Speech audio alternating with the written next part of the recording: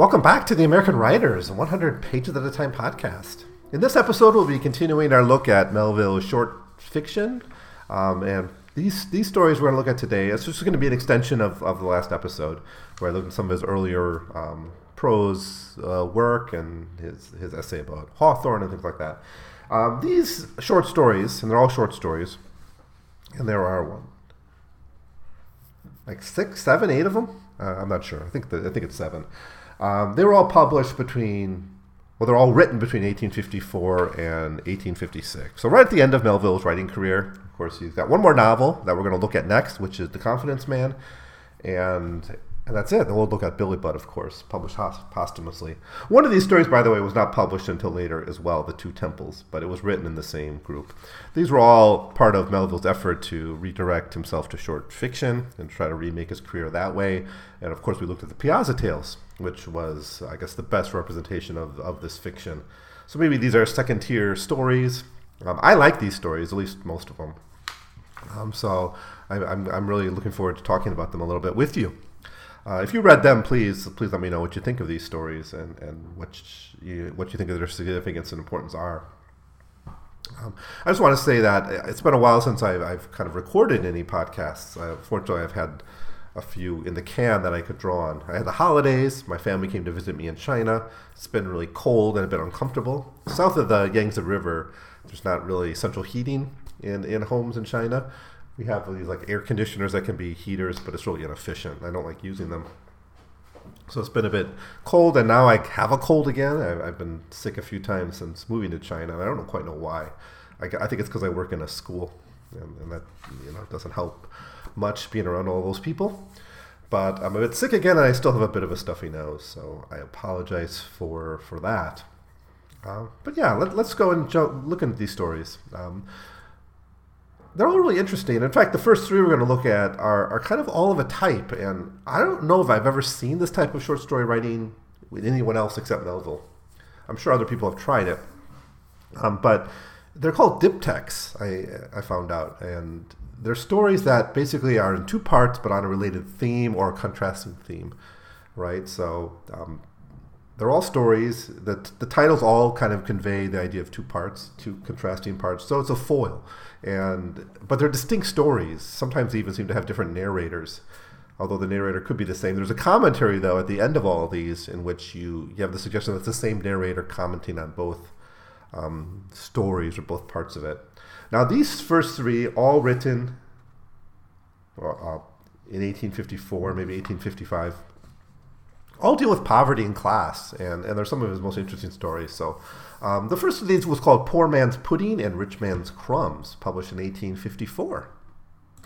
So this story is a diptych, again, a story with 2 parts on a related theme, but the 2 parts are really distinct. It's not like it picks up. It's not like 2 chapters of one tale. It's really 2 separate stories. You could read separately for some meaning, but they're more powerful when they're put next to each other. Again, if anyone knows any other examples of this type of diptych, let me know. I know they appear in kind of visual art, right? Or an artist will play with 2 images that contrast each other, but I don't know in literature. So anyways, the first part of this, The Poor Man's Pudding, is a story about a poet named Blandibore who praises the virtues of poverty by essentially saying that poor men live as high and as valuable quality of life as the rich. And to prove this, they end up going to a poor man's house and basically demanding their food and demanding to live life as poor people. So we have that very odious, I don't know if it's a bit of a fad, but that tendency among rich people to idealize the poor while doing very little to alleviate poverty, right? It becomes a way to say that we don't really need to alleviate poverty because look how well the life of the poor actually is. And the story jumps out right away with this kind of declaration that the poor live a great life. You see, my friend, that the blessed Almanor nature is in all things beneficent, and not only so, but considerate in her charities as any discreet human philanthropist might be. This snow now, which seems so unreasonable, is, in fact, just what a poor husbandman needs. Rightfully is this soft March snow falling just before seed time. Rightfully it is the poor man's manure, distilling from kind heaven upon the soil by gentle penetration. It nourishes every clod, ridge, and furrow. To the poor farmer, it is as good as a rich man's farmyard enrichments. And the poor man has no trouble to spread it, while the rich man has to spread his. Unquote. And this is the theme, basically, throughout the story, at least from this guy's point of view, that the bad things that happen to poor people are actually good in a way, like a spring snow for a poor farmer, or the fact that their food is bad. Well, it's more maybe, I'm just kind of projecting here, but their food may not be as good, but it's more wholesome, or it's got more character, right? It's not the food of oppressed people. It's not the food of people just trying to survive. It's a food of we celebrate this food, right? I suppose there's some of this with the soul food idea too, right? That's a food that really comes out of slavery and the experience of suffering and slavery, and it then becomes something that kind of gets praised as a cuisine rather than really studied as what it is, which is a response of poor people to pretty horrendous conditions. So anyways, they go to this poor family and they visit, and they share what they have, and it's basically rich people going into a poor man's cottage, but the food they have is not very good. And the author then points out the arrogant views of the rich toward the poor, or the narrator really focuses on that, comes to the conclusion that there's an arrogance here about the rich towards the poor. Like, listen to this. Before we got the food, we had the spring snow being described as manure. Here we get even the wind, the cold air of the winter. I guess the cold spring. Quote, this ill ventilation in winter of the rooms of the poor, a thing, too, so stubbornly persisted in, is not usually charged upon them as their disgraceful neglect of the most simple means to health. But the instincts of the poor are wiser than we think. The air which ventilates likewise cools, and any shiverer, ill-ventilated warmth is better than well-ventilated cold. Of all the preposterous assumptions of humanity over humanity, nothing exceeds most of the criticisms made on the habits of the poor of the well-housed, well-warmed, and well-fed. So that's the criticism, right? That it's... Well, I guess the point here is that they need better homes. They need warm air. They need a way to keep their homes warm. You can't just say that the cold air that comes into the poor person's house is a good thing, right? When it's clearly not. It's demonstrably not. And they don't. The rich people don't. If it's so great, why don't the rich people do it, right? That's the point, I guess. If poor man's pudding is so great, why don't the rich people eat it every day? And why don't they gentrify it, right? Gentrify the poor man's pudding. So that's the first part. The second part is Rich Man's Crumbs, and this one is set in England, and it's basically the narrator hears a story about how nobles would give their leftovers to the poor, and then they witness such an event. The author narrator witnesses such an event, is almost run over while witnessing this event, and we really see the desperation of the poor. So this is about charity, obviously. These are the rich man's crumbs, right? The other side of it, the poor man's pudding. You have the rich saying how wonderful the virtues and the gifts that the poor enjoy are, and then you have, on the other hand, the rich people just giving them essentially their leftovers. And we're given quite a striking scene of basically like a mob fighting over these scraps.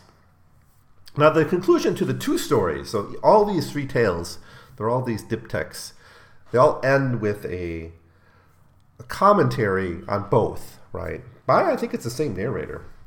And this is the one we get in this story. Now heaven, in its kind mercy, save me from the noble charities of London, sighed I, as that night I lay bruised and battered in my bed. And heaven save me equally from the poor man's pudding and rich man's crumbs. So there's a lot going on here. Obviously, we have a class dynamic here between the rich and the poor. We also have a very kind of social Darwinian view of the poor, but it's worse than that, actually. It's especially with the charity, right, where we get this kind of struggle for survival among the poor, just grabbing for scraps. And tied to that, I think, is the failure of charity to really alleviate the conditions of the poor. Eventually, charity can only be poor men's scraps. But I think the bigger troubling thing here is this idealization of the poor, in particular the first part of the story, and the danger of doing that, right? Because it leads us not to actually address the conditions of poverty, but it kind of like we'll also atone for it, right? The person who might say, well, if we get rid of poverty or we create a more egalitarian society, well, we'll lose all that culture of the poor, right? Or like all the cultural creation of impoverished people, as if that culture could, like a culture can't be created in conditions of more relative equality. right? That the idea that we'd almost lose something if we had a more just society. That's the real troubling ideology critiqued in this particular story. So it's an important one to read, I think. So check it out if you haven't yet. The second story the next story we got here is The Two Temples. It's another diptych. This one wasn't published until 1924, but it's a very similar thematically to Poor Man's Pudding and Rich Man's Crumbs in that it's kind of talking about poverty. But this one's richer, and it's kind of a shame it wasn't published earlier because it's quite good. The main story in the first part is about a man who gets locked into a church and then arrested as a vagrant, and he gets arrested for disturbing of worship. So the first temple is a church that's patronized by rich people, and the main point about this is really the audience and then the sermon by the preacher. That's the heart of it. The story itself is just he gets locked in the church after the service, later on gets arrested. So the worshipers are mostly wealthy people, and the rich are described in the sermon as the salt of the earth. So despite being rich and having every comfort and luxury, in their sermons they're told that they're just like everyone else. They're commoners, that they're suffering just as much as everyone else, right? So their class is denied, right? They're denied being wealthy and having advantages in the pulpit, but essentially by God. So very much like a Poor Man's Pudding, you have a romanticization of the poor, and you have rich people kind of playing as poor people, even though they don't actually have to live the burden of being poor. And here it's more of an ideological or even just a mental game they play with themselves, saying that they're actually the poor, they're the beneficiaries of Christ's message about poor people and all that. So now that's the first temple. In the second temple, the second story, the narrator here is a poor man who can't get into a church and tries to get charity from a church. So again, we have the theme of charity, as we do in Rich Man's Crumbs. There, the charity is not enough. It's inadequate. Here, the charity is not even available to him, right? Because he tries to go into a church for some security, and he can't. So instead, he goes to a theater, and at the theater, he goes and sits with the other poor people in the balcony. And in the balcony, he's able to find comradeship and solidarity. And there's a more striking message here, I think, than in Rich Man's Crumbs, where you have this kind of violence between poor people as a mob fights for scraps. In this story, what we're given is that actually the community of poor people creates value and is a stronger foundation for community than the rich people who close the door, right? Lock the church doors. Here's what the narrator writes. The more I look about me in this lofty gallery, the more I was delighted with its occupants. It was not spacious. It was, if anything, rather contracted, being the very cheapest portion of the house, where a very limited attendance was expected, embracing merely the very crowd of the topmost semicircle, and so commanding with the sovereign overlook and imperial downlook the whole theater with the expanded stage directly opposite, though some 100 feet below. As at the tower peeping from the transatlantic temple, so stood I here on the very main masthead of the entire interior edifice. So the irony here of the balcony is it's the poorest seats, but it's able to look over the whole thing, right? It's the top. And I guess in old days before elevators, right, the rich were on the first floor, right? I think ancient Rome was this way too.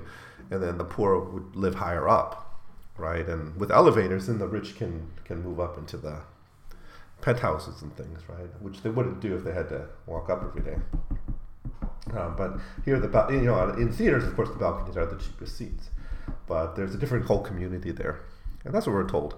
So more class analysis, of course, in this story, but it's very similar to the Rich Man's Pudding and Poor Man's Crumbs. I think they should probably be read together.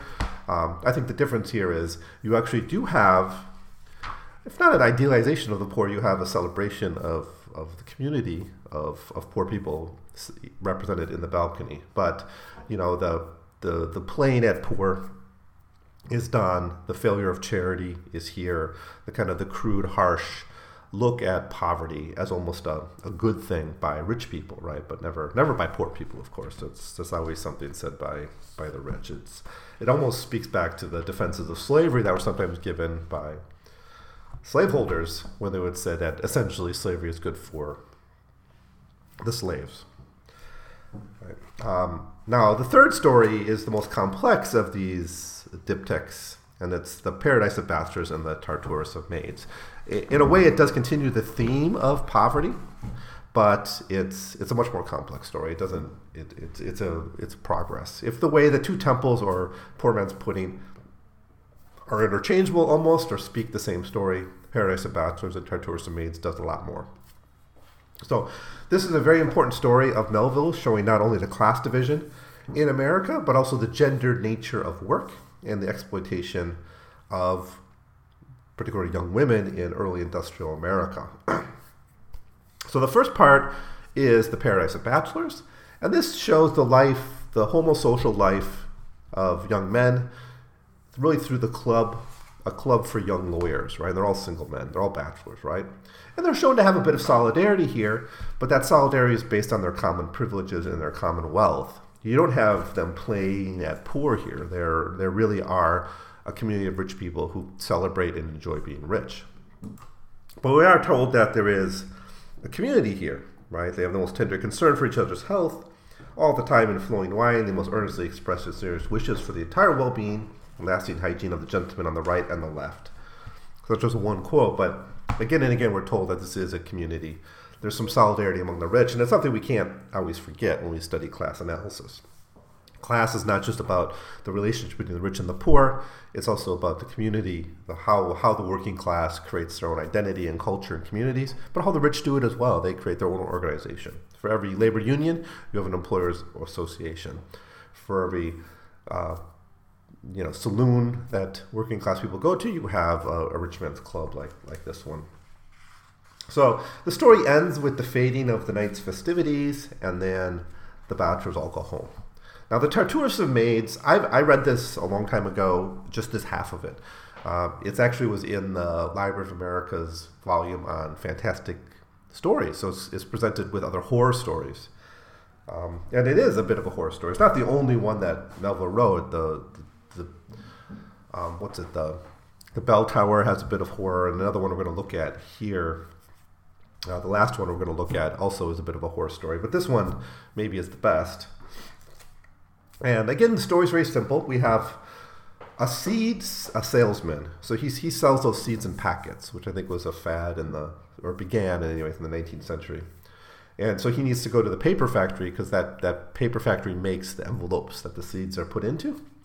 And so he's going to the plant that makes the paper envelopes for his seeds, and he has to go way out into the countryside to find it.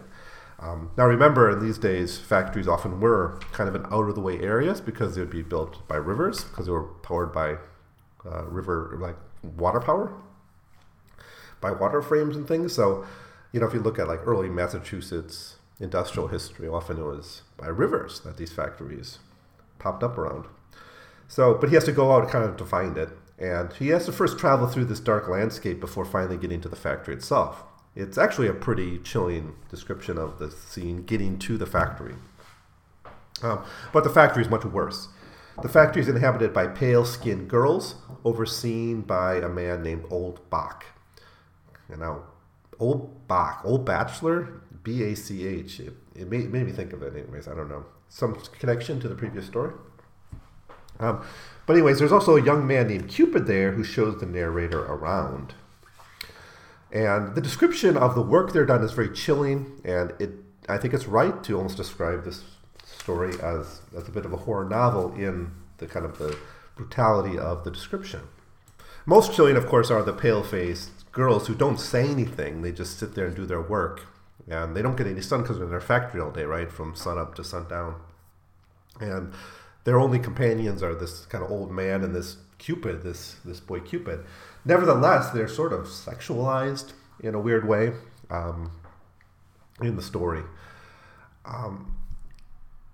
Another thing I want to say about this tale is the machine logic of it all, the description of the logic of the machine. Melville is not a technophobe necessarily, but has his criticisms of this technological revolution of 19th century America. And we saw it in Moby Dick. We see it a little bit in Pierre. We're going to see it in The Confidence Man as well, and a lot of his stories. But this one in particular really goes to the heart of of just the industrial logic and how these women really become extensions. They become cogs of the machine. So a really, really great story. Definitely, if I had to recommend one short story by Melville to read, it would be at least the Tartarus Maids part of this. It's very, very memorable. Anyone who reads it will have infused into their mind, I think. But looking at this as a diptych, we have to kind of take these stories together, and both are homosocial worlds, one women and one male, and both are connected to broader exploitation. One is the wealth of the lawyer class.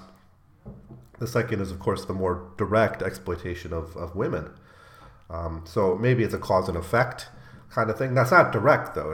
It would have been too obvious for him to have the Tartarus Maids and the paradise of entrepreneurs, right? He kind of separates them a little bit, but they seem to be connected, in the world, right? Obviously, law had a role in early industrialization in America. But I want to go farther with this and say that we have here a bit of a mockery of the idea of separate spheres, which I've talked about before in this podcast. That's the idea popular in 19th century America, that especially in antebellum America, that there's a world for men and a world for women. The women's world is in the home. It's nurturing.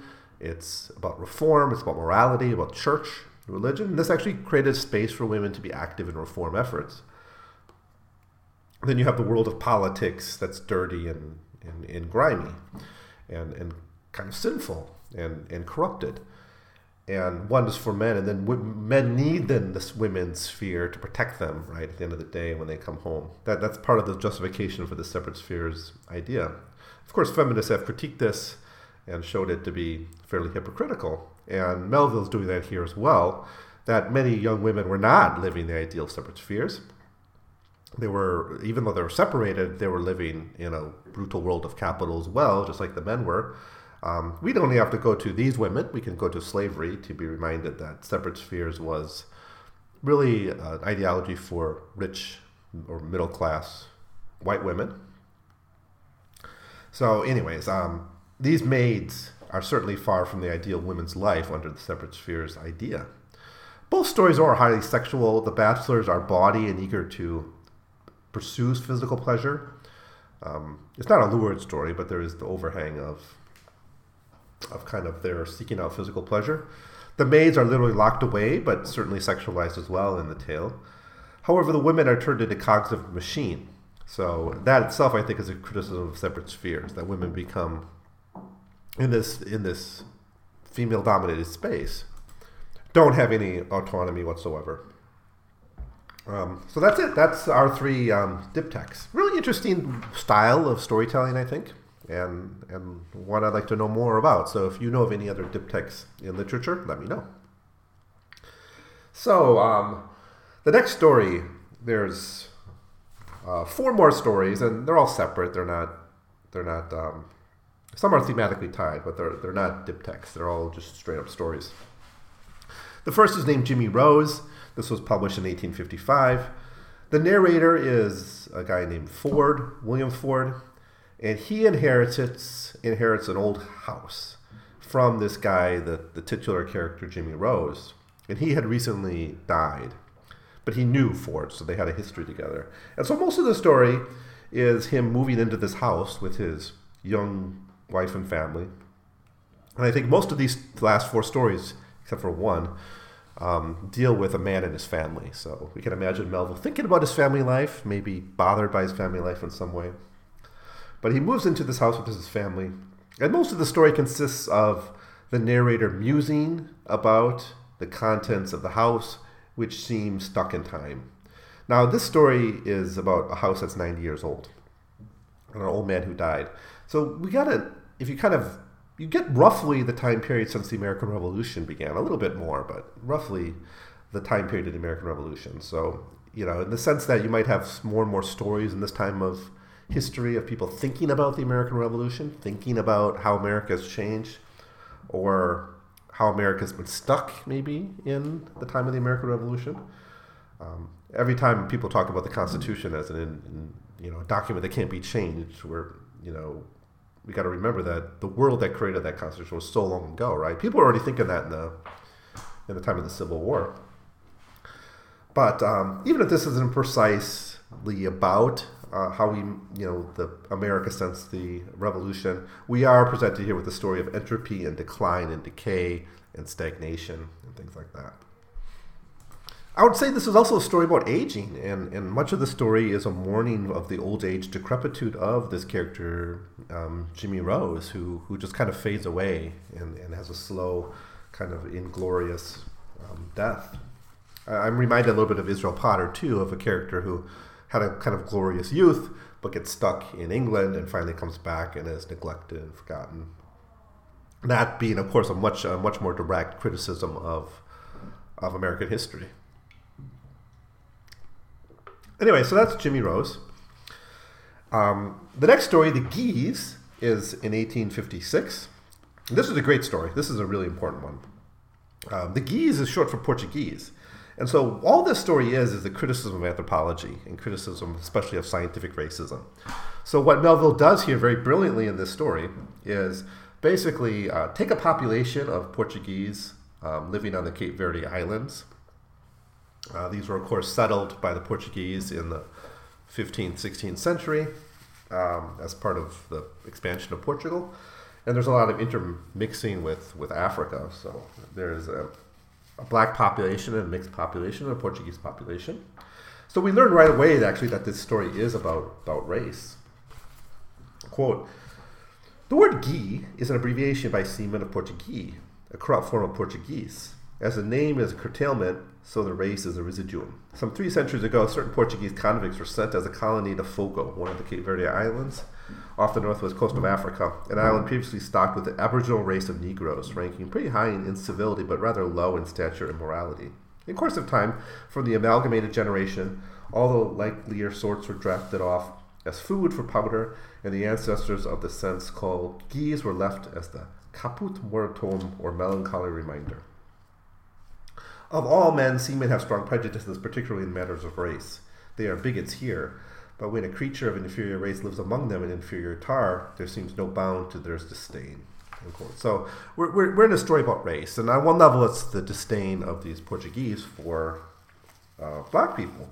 But the narrator is engaging throughout this whole story. It's not really a story, it's more of a satire of anthropology. Goes through and basically uses the language of scientific racism, uses the language of categorization and tying features to a certain racial heritage to basically make judgments about this whole population of people on this island, this Fogo Island. So that's what it is. It's pretty fascinating, actually. To just give you a taste of it, Melville writes, "As yet, the intellect of the Guys has been little cultivated. No well-attested educational experiment has been tried upon them. It is said, however, that in the last century a young Guy was by a visionary Portuguese naval officer sent to Salmanac University. Also, among the Quakers of Nantucket, there have been talk of sending 5 comely Guys, aged 16, to Dartmouth College, that venerable institution, as is well known, having been originally well-founded, partially with the object of finishing off wild Indians in the classics and higher mathematics. Two qualities of the Guise which, with his docility, may be justly regarded as furnishing a hopeful basis for his intellectual training, are his excellent memory and his more excellent credulity." End quote. There's also a statement here that they'd be well suited for like a life as seamen. So I'm going to read this as a critique of anthropology and particularly of scientific racism. But a pretty fascinating story nonetheless. Maybe we could look at it with some of Melville's other works on race and his critique of colonialism. The next story, also published in 1856, was called "I and My Chimney." This is a domestic story about an old man with his family. The family wants to renovate the house.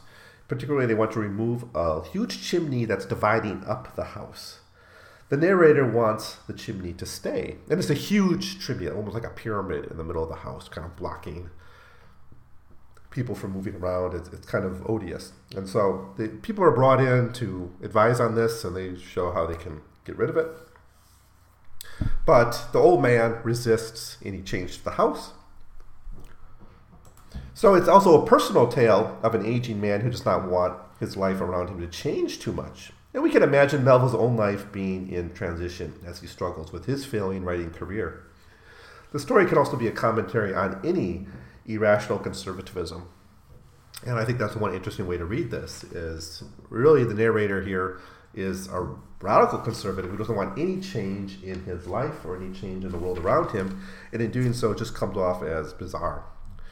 And this kind of fascination with the old, with oldness. Quote, "Old myself, I take to oldness in things, for the cause mainly loving old Montaigne, of old cheese and old wine, and esteeming young people. Hot rolls, new books, and early potatoes. And very fond of the old claw-footed chair, old club-footed Deacon White, my neighbor, and that still nighter old neighbor, my betwitched old grapevine, that of the summer evening leans on my elbows for cozy company on my windowsill, while I within doors lean over mine to meet his. And above all, high above all, am fond of the high-mantled old chimney." So, and then the criticism is like the wife who wants to change this is a juvenile. She doesn't understand the virtues of the old. That said, though, it's a very long tale, and overall it's not the most interesting story. I think it could have been told much quicker. It's a bit too tied up in personal anxieties to be of interest to the general reader, I think. But the heart of the theme here is the seeming irrational commitment to a material object taking up as a totem of a man's life. It becomes more of a companion to our narrator than his own family, for instance. So then we have The Apple Tree Table, written in 1856. This is kind of a really interesting supernatural story. It's almost a haunted house story, or really a haunted room story. So the narrator, again with the family, finds a key to a house, to a room in his house, and he opens it and he finds that it contains a table and a book by Cotton Mather. And the book is his Magnalia, which is his book on witchcraft. And of course, Cotton Mather was involved in a very famous witch trial that was even before the Salem witch trials. It does a little bit more than that, but Melville here focuses on the witchcraft side of it. Here's what Wikipedia says. Magnalia Christia Americana, considered Mather's greatest work, was published in 1702 when he was 39. The book includes several biographies of saints and descriptions of the process of New England settlement. In this context, saints does not refer to the canonized saints of the Catholic Church, but to the Puritan divines. Despite being one of Mather's best-known works, some have openly criticized it, labeling it hard to follow and understand, poorly placed and organized. So that's it. But the witchcraft trial I was involved with was that really weird one. What was her name? It's Mary Glover, right? This Catholic woman who basically got accused of being a witch. And if you haven't studied that story or that particular witch trial, do it. Just search Mary Glover. It's a fascinating case of American witchcraft. But anyways, he pulls this stuff out, and the table's refurbished by the family, and he starts to use the table as a nightstand while he reads this old book by Cotton Mather. So one day the table starts to produce bugs, I think 2 or 3 times. There's like a ticking sound coming from the table, and then like a bug breaks free of this. And it shouldn't, right? This table's been like locked in that place for a long time. It's been refurbished. This is combined to the strangeness is that he's reading these sections of the book about witchcraft. And the final parts of the story really involve trying to explain why the bugs emerged from the wood table. And there's different interpretations given. One is that it's a miracle. One is spirits. So there's some discussion here of spiritualism. There's witchcraft is posited as one of the causes that may do this. Quote, "All that day while abroad, I thought of the mysterious table. Could Cotton Mather speak true? Were there spirits? And would spirits haunt the tea table? Would the evil one dare show his cloven foot on the bosom of an innocent family? I shuddered when I thought that I myself, against the solemn warnings of my daughter, had willfully introduced the cloven foot there. Yea, 3 cloven feet. But towards noon, this sort of feeling began to wear off. The continued rubbing against so many practical people on the street brushed such chimeras away from me. I remember that I have not acquitted myself very intrepidly either on the previous night or in the morning, or resolved to regain the good opinion of my wife." So there's this idea that's witchcraft, the 3 cloven feet being the 3 feet of this particular table. But we also are given like the natural causes of it, so we have a kind of a transition to science when they have the table investigated. Why is there this ticking sound, and why do these bugs come out? And there seems to be actual logical reasons that this can happen, right? That like eggs get laid in the wood, and then eventually the bugs are able to break free of it. And even 80 years later, so even 150 years from when the eggs was laid, they can still be hatched, which is kind of a really fascinating thing too, which I would like to know more about. Was this a common thing in woodworking? I mean, it certainly seems plausible to me that eggs could live that long in certain environments. But as a story exploring the line between science and magic, and throwing in spiritualism, throwing in witchcraft, it's really a wonderful tale. And I certainly recommend Apple Tree Table to anyone who wants just a kind of a good horror story, or at least an interesting horror story. Melville's not known for writing those horror tales, but there's a few, and this one's really kind of great. So that does it for all this short fiction by Melville. So we're getting towards the end. What we're going to do now is look at The Confidence Man. And we're going to do 2 episodes on The Confidence Man. I think that was published in 1856. It's his last novel that he published during his life. Billy Budd, not really a novel, novella maybe, or a short story, was left unpublished when he died. We'll look at that too. So that's what's coming up next. So if you're reading along, please pick up your copy of The Confidence Man and let me know what you think. Is it a precursor to modernism? That's one of the things we'll be talking about and thinking about. So I'm really looking forward to beginning to talk about The Confidence Man with you. But for now, if you have any thoughts about these stories, the diptychs, these kind of dual stories on a common theme, if you have any thoughts about these other stories, The Geese, I and My Chimney, Jimmy Rose, or Apple Tree Table, leave your comments below or send me an email at 100pagescast@gmail.com. So I'm going to sign off. I'm really feeling this cold now, so it's time for me to leave you. As always, thanks for listening, and I'll see you next time with The Confidence Man.